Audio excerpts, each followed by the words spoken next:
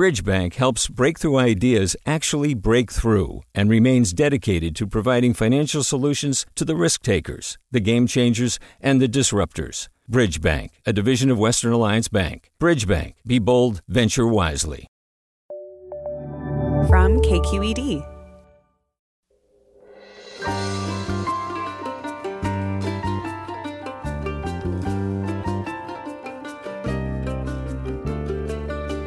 From KQED in San Francisco, I'm Mina Kim. Coming up on Forum, after burning nearly 1 million acres over 3 months across Northern California, the Dixie Fire reached 100% containment just last week. The Dixie is the first wildfire in state history to burn from one side of the Sierra Nevada to the other, and the state's second largest. It left in its wake destruction of the historic town of Greenville. And it left concerns about California's ability to stop small fires from becoming mega fires. We look at the lessons of the Dixie Fire and the news this week that the federal government is investigating PG&E for its role in it, which the utility says could amount to more than $1 billion in losses. Join us.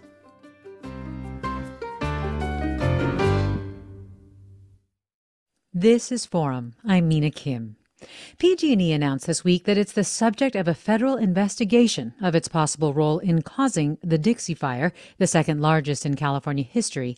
The utility also says it's likely to amass more than $1 billion in losses from the fire, which burned nearly 1 million acres. For more on PG&E, we're joined first by Dale Kassler, who covers water and the environment for the Sacramento Bee.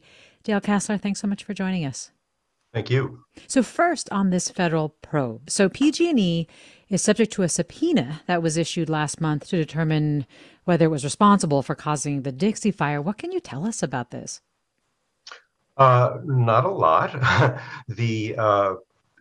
Normally these matters are investigated at the local level, but the county district attorney, and for instance, in Shasta County, the DA has filed criminal charges against PG&E over last year's Zogg fire. I'm sure your audience is aware that a year ago, PG&E pleaded guilty to criminal charges in the Camp Fire in Butte County.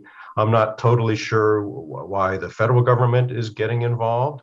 I would point out that normally the bottom line is this results in a fine. You'll recall the San Bruno case from several years ago, the natural gas pipeline explosion. Big federal case, criminal charges. The company is still on probation, but all it ended up doing is pay several $1 million in fines.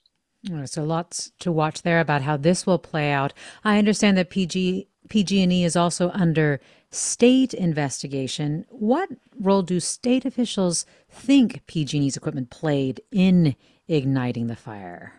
Well, there's no definitive conclusion yet, but CAL FIRE believes that the PG&E power pole made contact with a tree in the Feather River Canyon where the fire started. It seems to be pretty widely acknowledged that that's what happened. PG&E more or less has said it thinks that's why it happened. And basically, everybody's waiting on CAL FIRE to finish its investigation, which could still take a few more months. As you said, it started in Feather River Canyon. Can you just remind us of the scale and effect of the Dixie Fire, which sparked in July? I said in the intro that, over 3 months destroyed nearly 1 million acres. Can you just remind us how destructive it really was? Well, 1 million acres is the second largest fire in California history after the August complex fires of a year ago. It wiped out the little downtown of Greenville, a little community in Plumas County, a little historic gold rush community. And yes, it's a big one. It's a major fire. It took 3 months to bring full containment. That's a long time. And PG&E said that it could have been averted if it had been able to trigger one of its blackouts of that power line. How did that go over with state officials and the CPUC? Well, it's interesting. About 2 weeks after the fire started, PG&E it dialed up the sensors on its circuit breakers throughout wildfire country. And it says that's been successful in averting other big fires, but it's also caused literally about 550 or so blackouts. Now, for the last few years, PG&E has been running these public safety blackouts with about 2 days warning. And those aren't very popular, but at least consumers get warning. These blackouts that have been triggered over the last few months since the Dixie Fire started come without warning. They come instantaneously. The State Public Utilities Commission is angry about it. Elected officials are angry about it. So once again, PG&E trying to ramp up the wildfire safety creates another black eye for itself. We're talking with the Sacramento Bee's Dale Kasler about a federal probe into PG&E over the cause of the Dixie Fire, as the utility said that the wildfire cost at least $1 billion. Dale Kasler is a staff writer for the Sacramento Bee, and if you have questions about PG&E's role in the Dixie Fire, you can call us now, 866-733-6786. Again, 866-733-6786. You can get in touch on Twitter or Facebook at KQED Forum. You can email us, forum@kqed.org. So let's get to that estimate of losses. PG&E disclosed this week that it's facing at least $1 billion in losses from the Dixie Fire, and that estimate is maybe on the low end. What is PG&E saying here? Well, they've set the number at $1.15 billion. And what's significant about that is by crossing the $1 billion threshold, PG&E is apparently eligible to participate in this state wildfire fund. You may recall that a couple of years ago, the legislature, at the urging of Governor Newsom, set up a wildfire insurance fund to help buffer the big utilities against massive losses from big wildfires. At the time, PG&E was already in Chapter 11 bankruptcy. The credit rating agencies on Wall Street were downgrading the other big utilities, Edison and San Diego Gas and Electric. And the governor was concerned that the major utilities were going to be rendered insolvent, perhaps, or just incapacitated by wildfire liabilities. So the legislature set up this fund, no taxpayer money. It's half shareholder dollars and half ratepayer dollars. That once the damages exceed $1 billion, the insurance companies could potentially tap into, and this would be the first test of that fund. Now it's controversial. Consumer advocates and others have said this is just a bailout. These companies should fix the problems on their own. They shouldn't be able to hit up ratepayers for any of this. And it's crazy. They're not entitled to this. But the fund is there. It's got several $1 billion. And PG&E apparently is going to be first in line to draw from it. Yes, I can imagine that would be controversial. What will this mean for ratepayers, do you think, Dale Kasler? Well, it's going to cost them money. It's already costing them money. I'm going to dive into a little bit of ancient history here, but 20 years ago, during the energy crisis, the state started buying electricity for PG&E and the other big utilities because they couldn't afford to buy power on their own. And ratepayers started paying for it through a surcharge on their bill, a couple dollars a month. That surcharge was supposed to expire next year. Now it's been extended through 2035 to help pay for the state wildfire fund. So if you're a PG&E electric customer right now, your bill isn't going to go up, but your bill should have gone down by a couple dollars a month with the expiration of this surcharge. Instead, you're going to be continuing to be paying for this through the next 14 years to help bring this fund up. It's supposed to be at its peak about a $20 billion fund, billion with a B. Again, half ratepayer, half shareholder money. Well, we've got some calls from our listeners coming in. Let me go to Dan in Windsor. Hi, Dan. Hello, how are you today? I'm well. What's Thanks on your mind, Dan? Yeah, sure. Well, the thing, we, of course, lived through fire emergencies up here in Sonoma County. Yeah. And every time we wonder, what are the actual obstacles to there being public ownership of PG&E, the power company? And, what would that scenario be? Because a lot of times people have said, well, that'll never happen. And then someone has to move and a solution is found. And I wonder how Governor Newsom could be a leader in that we actually take public ownership of a company like PG&E. Big question, Dale. What do you think? Well, I mean, that question certainly was raised a couple of years ago when PG&E first went into bankruptcy. And the governor was starting to bang the drum a little bit in the fall of 2019. Dan, you may recall during the Kincaid fire, when nearly 200,000 people in Sonoma County had to evacuate. And there were those huge wildfire safety blackouts. Upwards of 1 million homes were being blacked out during the windstorms in October of 2019. And the governor was getting very fed up. He was casting about for bigger solutions.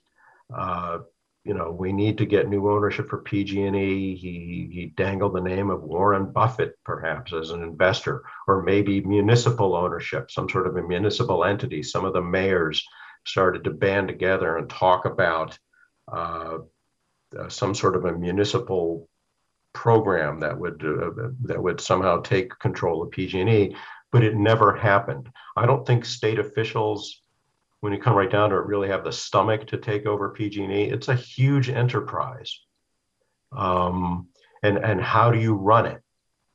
And how do you carve it up? Do you have an urban PG&E and a rural PG&E? And it was just too complicated and never really went anywhere.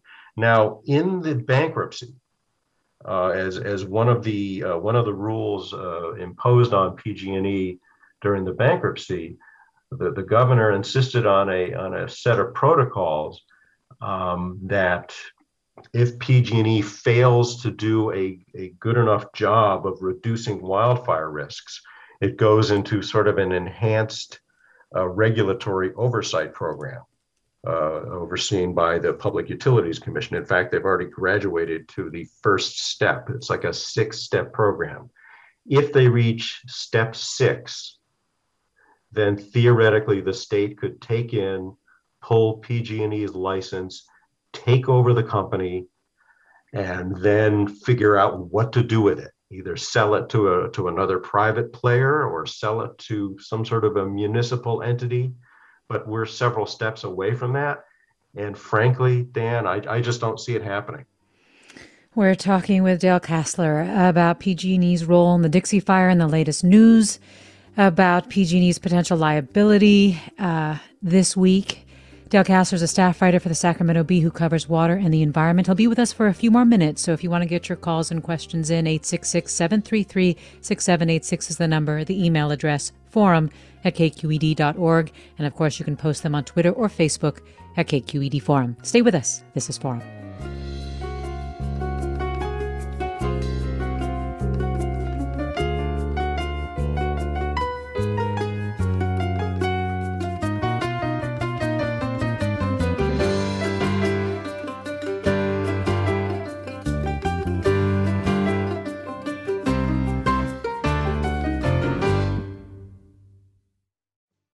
Support for Forum comes from San Francisco Opera. Set 10 years after a school shooting, the critically acclaimed opera Innocence takes us into a complex emotional journey where our understanding of innocence and guilt is constantly upended.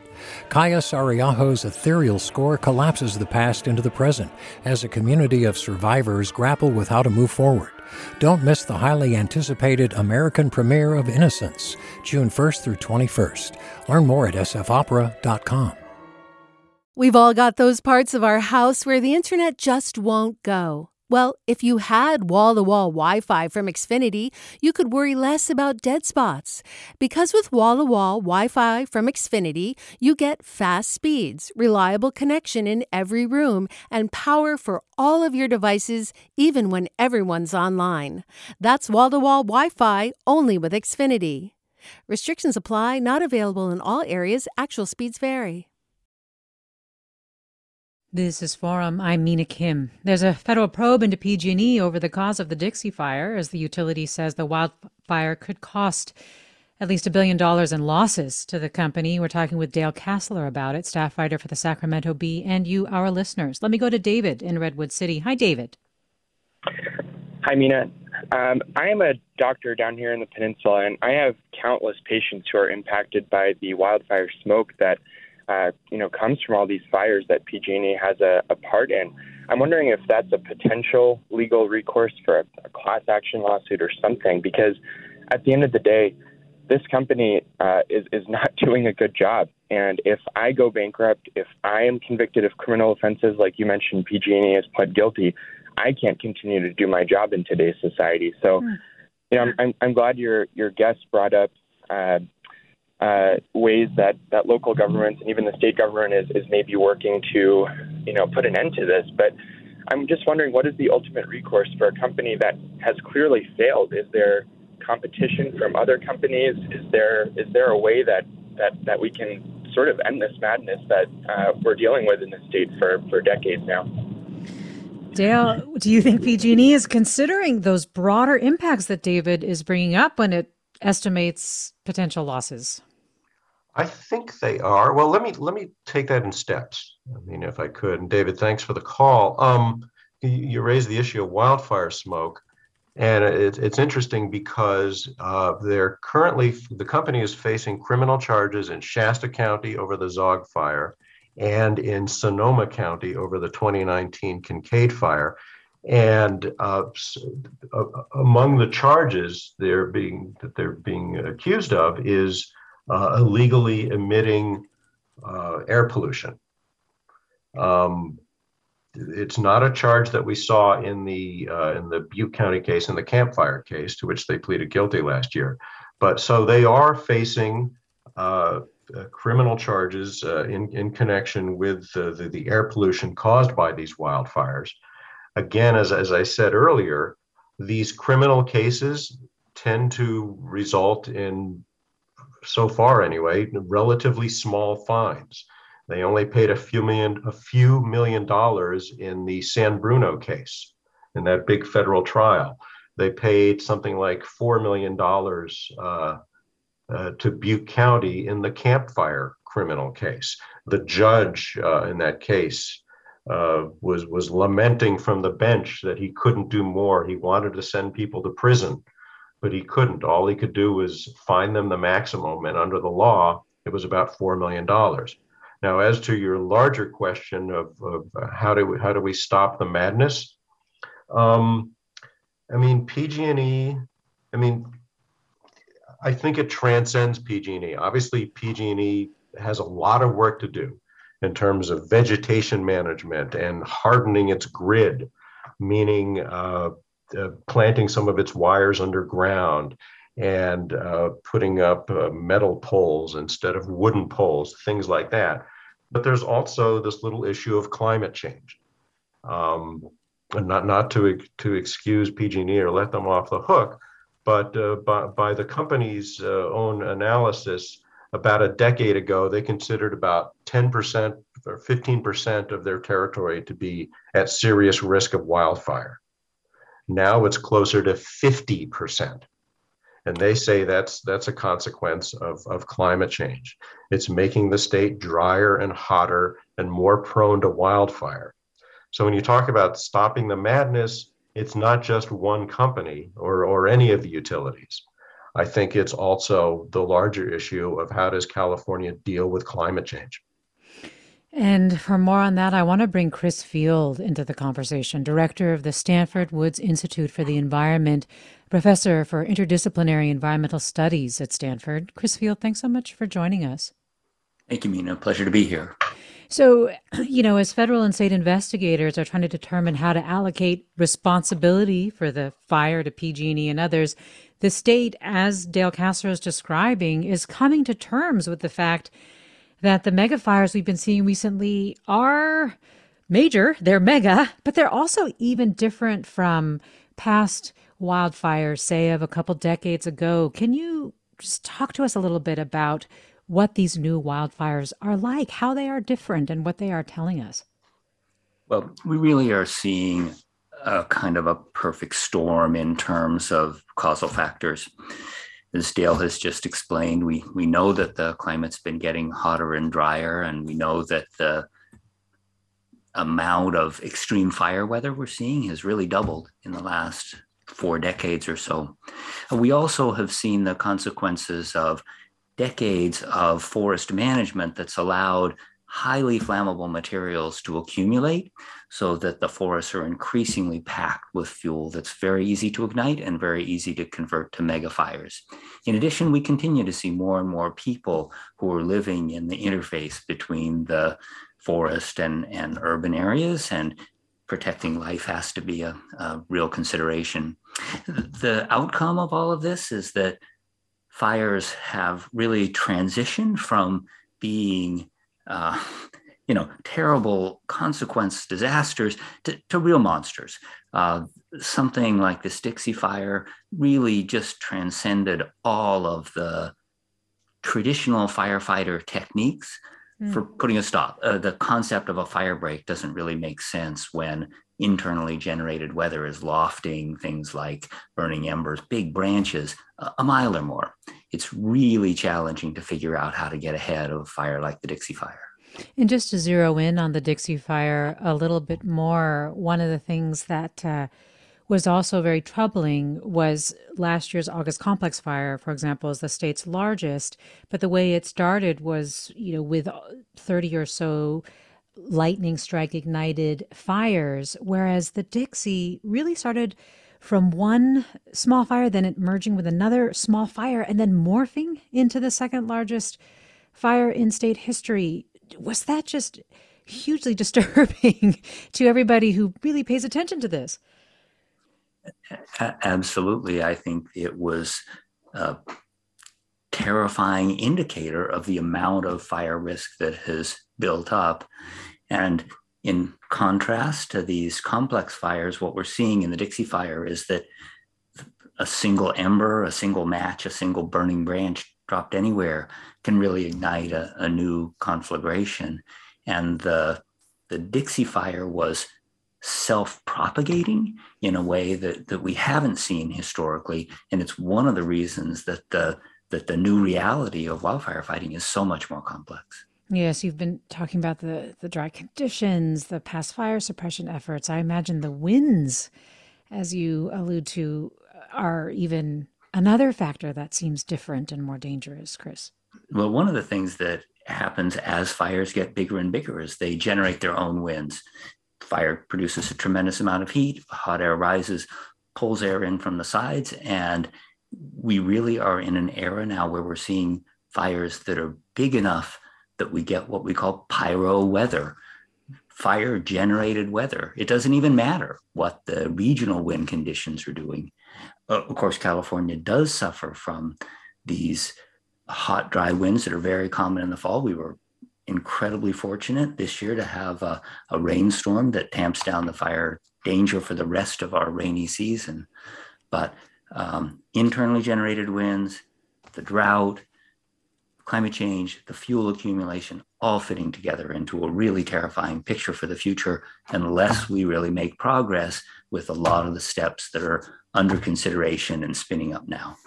So, of course, we began this conversation talking about PG&E, and I wonder if you could allocate responsibility in percentages. How much would you put towards the environment, towards our firefighting efforts and even our management efforts, and then to PG&E for things like the Dixie Fire?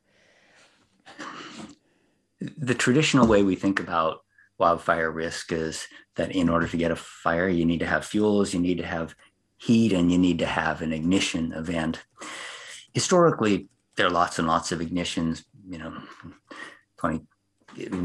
Recent years, California's had anywhere from 7,000 to 10,000 wildfires. Most of them stay small. And it actually is a relatively small fraction that are started by the utilities and by PG&E. But PG&E has been involved in the ignition of a number of the most serious events, partly because the kinds of events that trigger the megafires, especially with these hot, dry autumn winds, are also the kind that knock trees into power lines or knock power lines down. And so there is a special feature of what causes big fires that puts the utilities, especially PG&E, in the crosshairs. We're talking with Chris Field, director of Stanford's Woods Institute for the Environment at Stanford University. And also we're talking with Dale Kessler, who I'm so glad could stay a few minutes longer, who covers water and the environment for the Sacramento Bee. We're talking about PG&E's role in the Dixie Fire and the Dixie Fire itself, what it taught us about California's ability to tackle mega fires. Let me go to caller Pete in Oakland. Hi, Pete. Hi, thanks, Dale, for your excellent reporting, and all the folks at KQED too. I was wondering if Dale or somebody could talk about the safety certificate or the license to burn that is currently will land on Governor Newsom's desk, and I think in January. That is like, as I understand it, the governor needs to affirm that PG&E is a safe company in order for them to access that bailout fund. I'm curious about that. And also, Dale, I appreciate you talking about the monetary slaps on the wrist that have happened for PG&E. What like tangible, we can just write a check for a couple $1 million accountability mechanisms are there to transition away from a company that's clearly in the interest of shareholders and not actually keeping people in California safe? What's the pathway towards that? Dale, would you like to try to tackle some of Pete's questions there? Thanks, Pete. Sure. Thank you, Pete. Yes, that wildfire safety fund is not a total blank check. Each year, the utilities, PG&E and the others, have to receive a safety certificate from the state, basically attesting that they have a wildfire safety plan in place and so on. But once they have that certificate, they're considered eligible for the fund. Now, this won't go down without a fight. People can still challenge this at the Public Utilities Commission. I'm sure there will be groups coming forth and saying PG&E should not be entitled to collect $150 million from that state fund to help pay for the Dixie Fire. If the Public Utilities Commission finds that PG&E did not act prudently, then the money would not be forthcoming. PG&E would have to return the money. But on the other hand, that safety certificate creates kind of a burden of proof on a challenger to show that PG&E acted badly and that it was PG&E's fault. And not only was it PG&E's fault, but that they were reckless, they were not careful, and so on. So it's interesting, and it's probably going to take a couple of years to hash out as to what happens with that money. Now, you talked about sort of the slap on the wrist dollars and so on. PG&E was driven into bankruptcy by the Camp Fire and the 2017 fires in the wine country, and it cost them upwards of $20 billion to get out of bankruptcy. $20 billion charged to the company's shareholders. I would argue that's not really a slap on the wrist. That doesn't bring people. That doesn't give people their lives back and so on. I'm not saying all's fair, but so there are real consequences. These criminal cases, we make a big deal out of them. Everybody gets all excited. And it's certainly a black eye for the company, but they don't generate a lot of financial pain. But civil costs can be quite high. And in the case of the Camp Fire and the other big fires of 2017, again, PG&E had to shell out billions of dollars. So given that, Dale, as you say, PG&E emerged from bankruptcy just last year. It's talking about estimating its potential losses at $1.15 billion, I think was the number that you said there. It does play a very important role, a pivotal role in our ability to be able to access power. Can the company absorb losses of that magnitude? Yes, they can.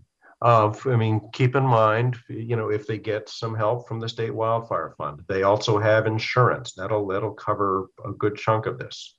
There are other means for them to do this. So, yeah, this is not. This $1 billion is not small, but it's not going to drive them back into bankruptcy, if that's what you're getting at. Well, one last question. Yeah, one last question from our audience before you need to leave us. George in San Leandro. Go right ahead, George.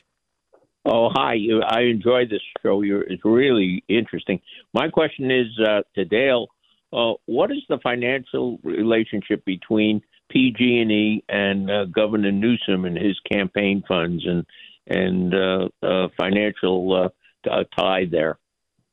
There have been campaign donations. PG&E, like other big corporations, gives to the governor and other elected officials. He's been asked about it, and he says it doesn't affect what I'm doing. You feel free to judge for yourself whether or not campaign donations influence how our elected officials behave.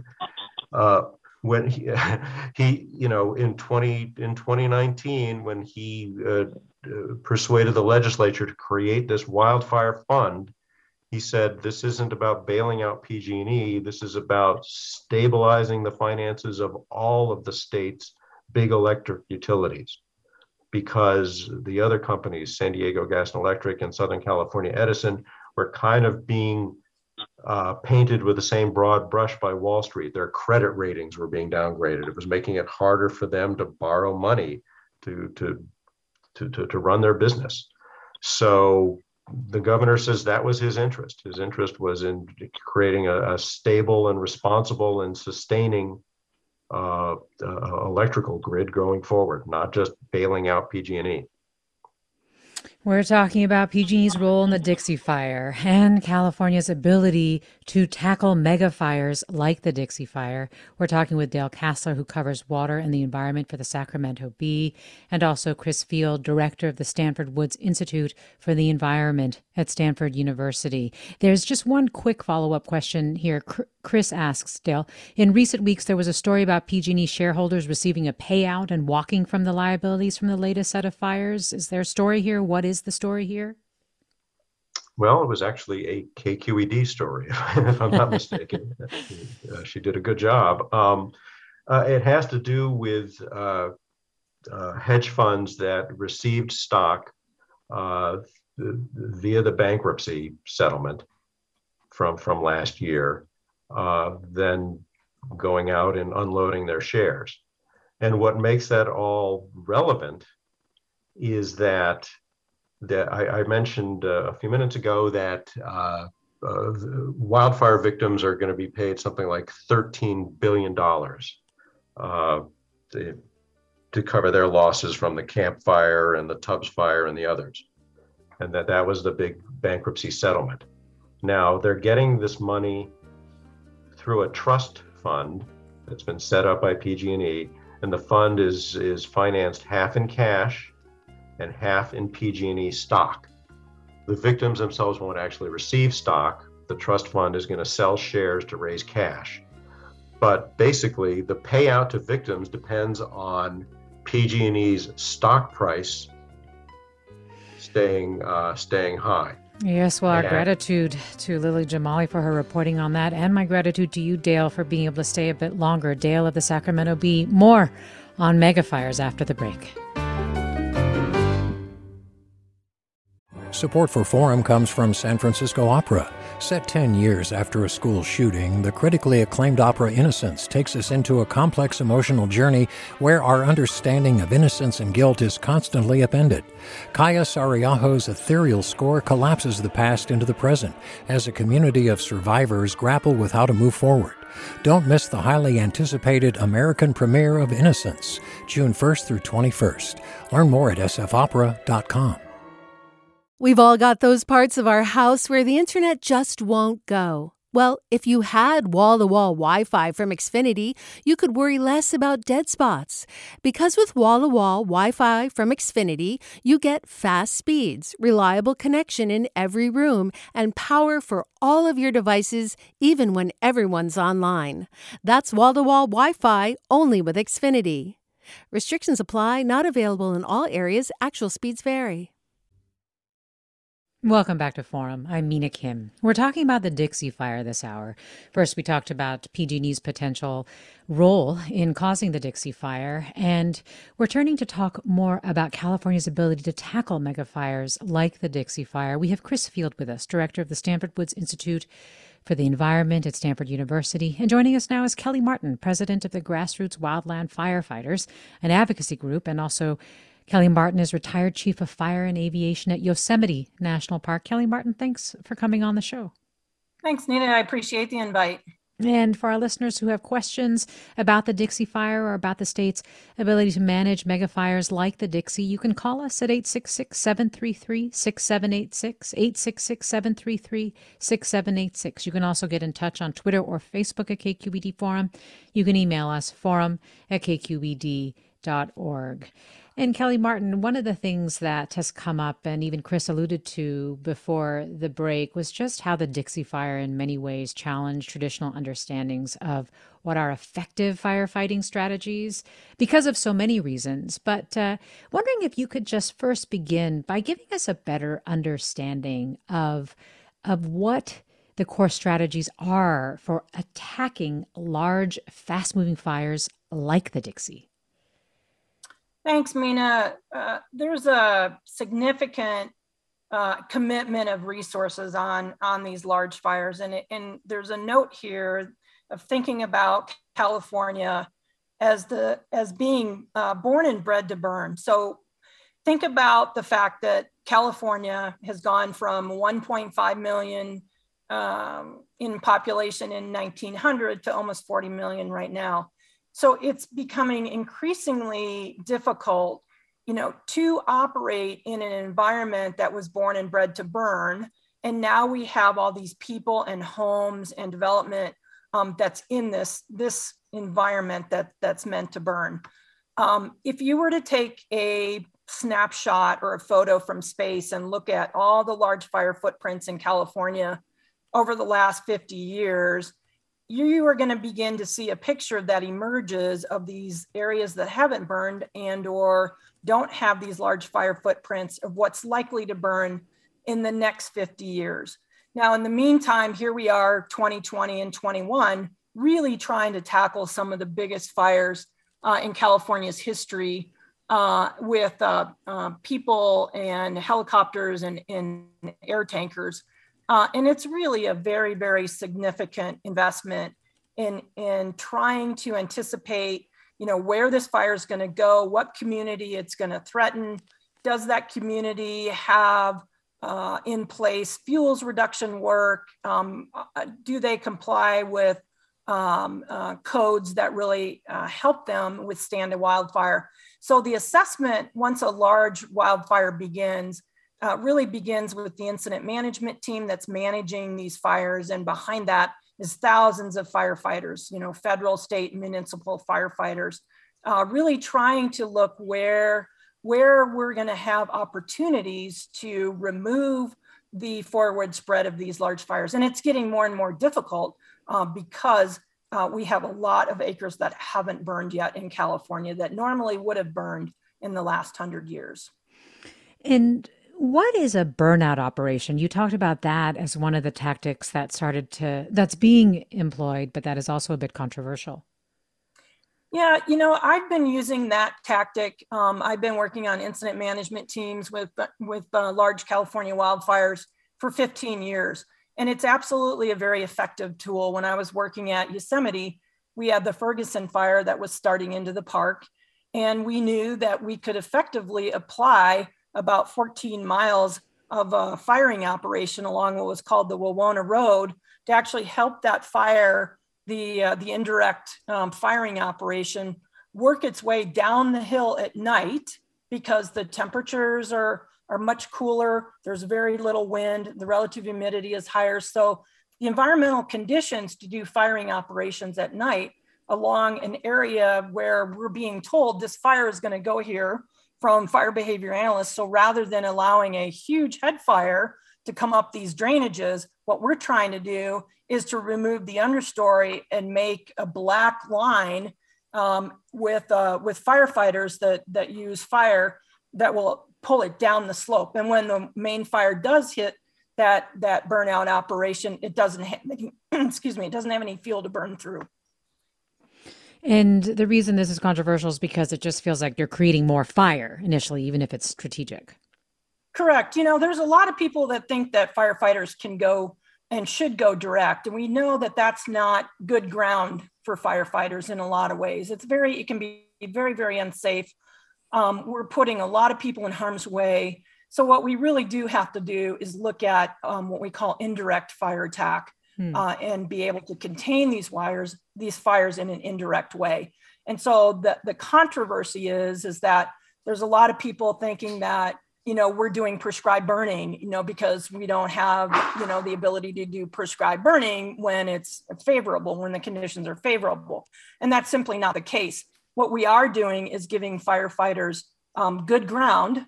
We do large assessments of, this isn't indiscriminate by any means. This is definitely planned. And we're looking at where the good ground is for the firefighters. Then we work with the fire ecologists and the fire behavior analysts and operations section chief to say, yes, in fact, this is a good tactic to try to keep the fire from moving further up the slope and or creating a large head fire, where, as we know, these large fires now want to spot way out in front of the main fire. So it really is very, very imperative for us to create this black line, if you will, so the fire actually stops and slows. The New York Times did an in-depth look at the Dixie Fire, described thousands of personnel, hundreds of bulldozers, aircraft, and so on, and calculated that officials spent more than $610 million over 3 months on the Dixie Fire. Can you talk about what are the most expensive aspects of trying to fight this? Is it aircraft? It really is a combination of personnel. So we have a lot of federal personnel, from the U.S. Forest Service, Bureau of Land Management, Park Service, Fish and Wildlife, and Bureau of Indian Affairs. Those are the federal firefighters. Then we also have the state firefighters, which is, CAL FIRE. And then we also have a number of municipal fire departments that also come in.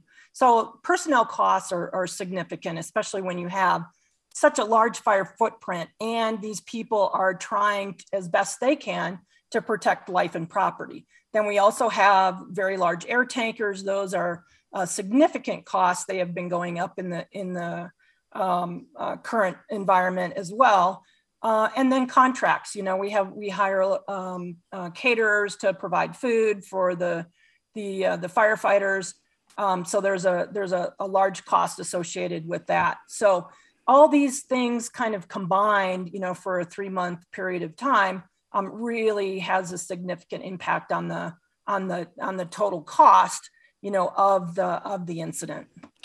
Chris, you have talked about, yes, the total cost in terms of hard dollars, but also the costs to these firefighting efforts potentially on the environment, and then also just broader costs that are not taken into consideration with regard to fires generally. Can you talk a little bit about what you meant by that and what you want to call attention to as you're hearing Kelly describe some of the ways that firefighters have tried to get a handle on these massive fires?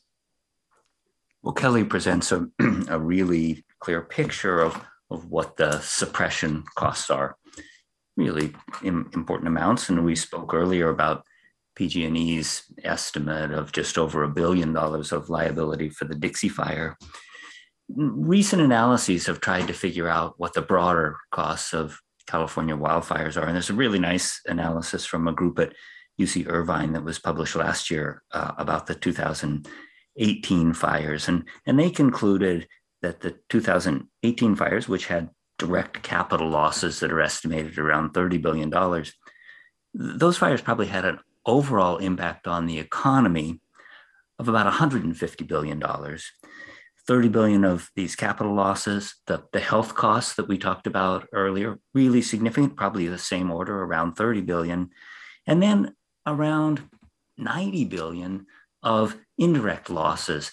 The tourism drops off, restaurants don't operate, local business activities slow way down. And in the 2018 fires, a really substantial fraction of these indirect losses, about half, weren't even in California. They were losses that were transmitted essentially through the economy to other parts of the country. And I think that ratio of maybe something like a fifth of the total costs as being these direct losses, and the other 4/5 being much more indirect, much more distributed through the economy and impacting, not only economic activity, but also people's lives and health. We're talking with Chris Field, director of Stanford Woods Institute for the Environment at Stanford University, and Kelly Martin, president of the Grassroots Wildland Firefighters Group. And you, our listeners, are here as well. Let me bring Kevin from Santa Barbara into the conversation. Hi, Kevin. You had a question?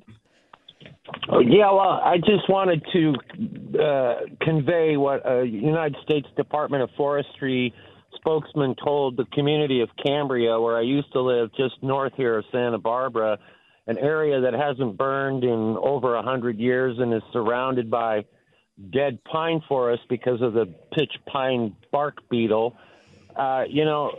This whole idea of the defensible space around communities or around people's houses, most people have it backwards.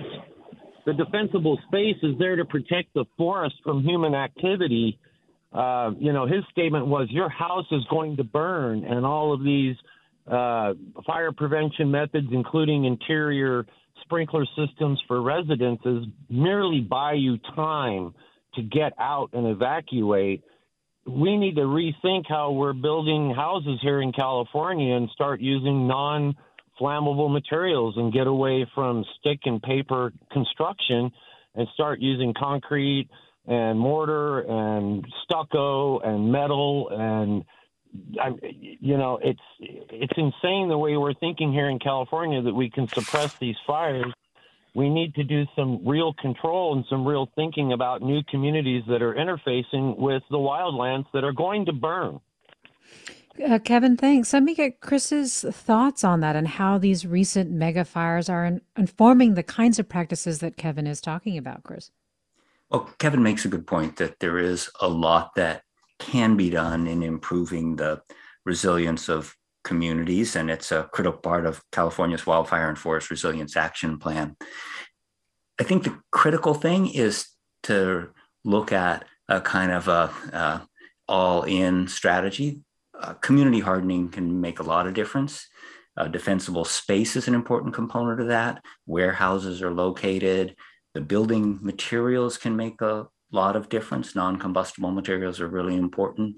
Simply the way that homeowners manage their land, whether there are, lumber piles close to structures, makes a huge difference.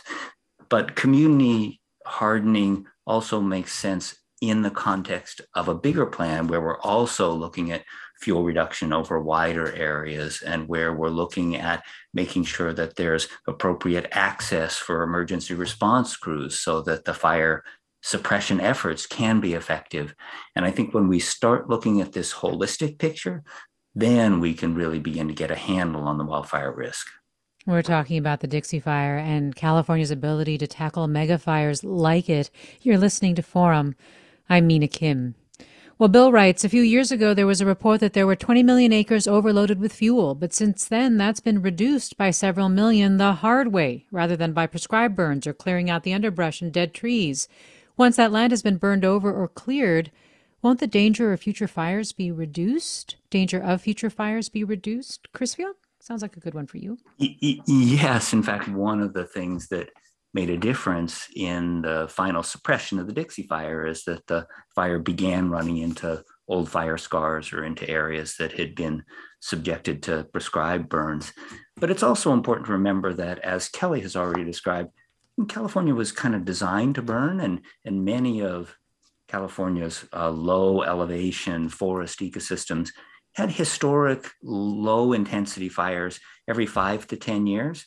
We have about 20 million acres of that kind of forest. And if we're going to have a 10-year fire or treatment, fuel reduction treatment intervention, we ought to be looking at a couple of million acres per year. So we have a long-term ongoing commitment that we're going to have to make to managing these forests if we're going to keep the fire danger tamped down. Catastrophic fire is certainly one way to tamp down the future danger for a few years, but it doesn't last very long. We really need to make an ongoing investment in managing forests so that they provide the ecosystem services that we need without unacceptable levels of fire risk. Let me go to caller Mundo in Sonoma. Hi, Mundo. Am I saying your name right? Yes, you are. Can you hear me? I can. Go right ahead. Yeah, I was studying for a master's degree down in Southern California back in the early 2000s when they had all the big fires down there and like the Grand Prix fire and all that stuff. And then moved up here to Sonoma and experienced the Glass fire, the Kincaid fire, all that stuff. And then it turns out the Nuns fire burned in the exact same burn pattern they did in the 30s and the 60s. So all this talk about we're going to solve the problem, I have very little faith in that. Everyone knew this stuff was coming, and everybody sat on their hands. And it was too expensive for PG&E to underground their utilities, blah, blah, blah. And here we are. Everybody knew this was going to happen. Well, and that's it. Well, I don't think you're alone in feeling that way. Kyle writes, to me, it feels absurd to lay this at PG&E's feet. The forests are so overgrown. People are practically living inside an unlit fire bomb. We have just a couple minutes of the show left, but I want to put a question to each of you. Kelly, from a firefighter's perspective, we were talking about costs, and I do wonder just about the costs, the sustainability for firefighting, the cost from a human perspective. If you could just speak to that quickly, especially as there are so many concerns about the increasing frequency and intensity of fires in the state. Yeah, you're starting to hear people now talk about fire years, not just fire seasons. And imagine for a moment that our existing federal wildland fire workforce was really developed 50 years ago. I started 35 years ago, and the fires that I experienced 35 years ago are nothing like we're seeing now. It's exponentially greater. And so the mental and physical and emotional toll that is being borne by our federal wildland firefighters is extreme. So this is a real significant effort as part of Grassroots, is to really look at what can we do moving forward. And we know we still have a lot of work to do with increasing the pace and scale of active landscape management, but we can't do that with the existing workforce. And so it's having a significant impact on our workforce. Imagine that these young folks they go out on these large fires, they go home for 2 or 3 days, and they turn around, they come right back. So they don't see their families for almost 6 months out of the year. And then they're in extreme working conditions. They sleep on, in tents and on the side of the hill. And so that needs to change. And we really have to think about what the next 50 years, looks like for modern reforms. And that's why we're working with the House committee right now on natural resources to introduce TIMS Act, which would increase the pay, the benefits, and the classification of firefighters that brings federal firefighters on parity with the state and municipal fire departments in California. And Chris, in 10 seconds, just the most immediate short-term thing that the state or Fed needs to do. We just need to make a big commitment to forest management. We need to pay more people to be managing forests to decrease the fire risk. Chris Field of Stanford Woods Institute for the Environment, Kelly Martin, retired Chief of Fire and Aviation at Yosemite National Park. Thanks to both of you. Thanks to Tina Lauerberg for producing this segment. And thanks, as always, to our listeners. Funds for the production of Forum are provided by the members of KQED Public Radio and the Germanicos Foundation and the Generosity Foundation. Support for Forum comes from San Francisco Opera. Set 10 years after a school shooting, the critically acclaimed opera Innocence takes us into a complex emotional journey where our understanding of innocence and guilt is constantly upended. Kaya Sariaho's ethereal score collapses the past into the present as a community of survivors grapple with how to move forward. Don't miss the highly anticipated American premiere of Innocence, June 1st through 21st. Learn more at sfopera.com. We've all got those parts of our house where the internet just won't go. Well, if you had wall-to-wall Wi-Fi from Xfinity, you could worry less about dead spots. Because with wall-to-wall Wi-Fi from Xfinity, you get fast speeds, reliable connection in every room, and power for all of your devices, even when everyone's online. That's wall-to-wall Wi-Fi only with Xfinity. Restrictions apply, not available in all areas. Actual speeds vary. Did you ever wonder what it's like to live alone? Hidden in the woods, not speaking to a single soul for 30 years. Or wander the desert, uncover a hidden well, and dive to the bottom of the deepest water hole for 2,000 miles. The Snap Judgment Podcast takes you there with amazing stories told by the people who live them, with an original soundscape that drops you directly into their shoes. Snap Judgment. Listen and subscribe wherever you get your podcasts.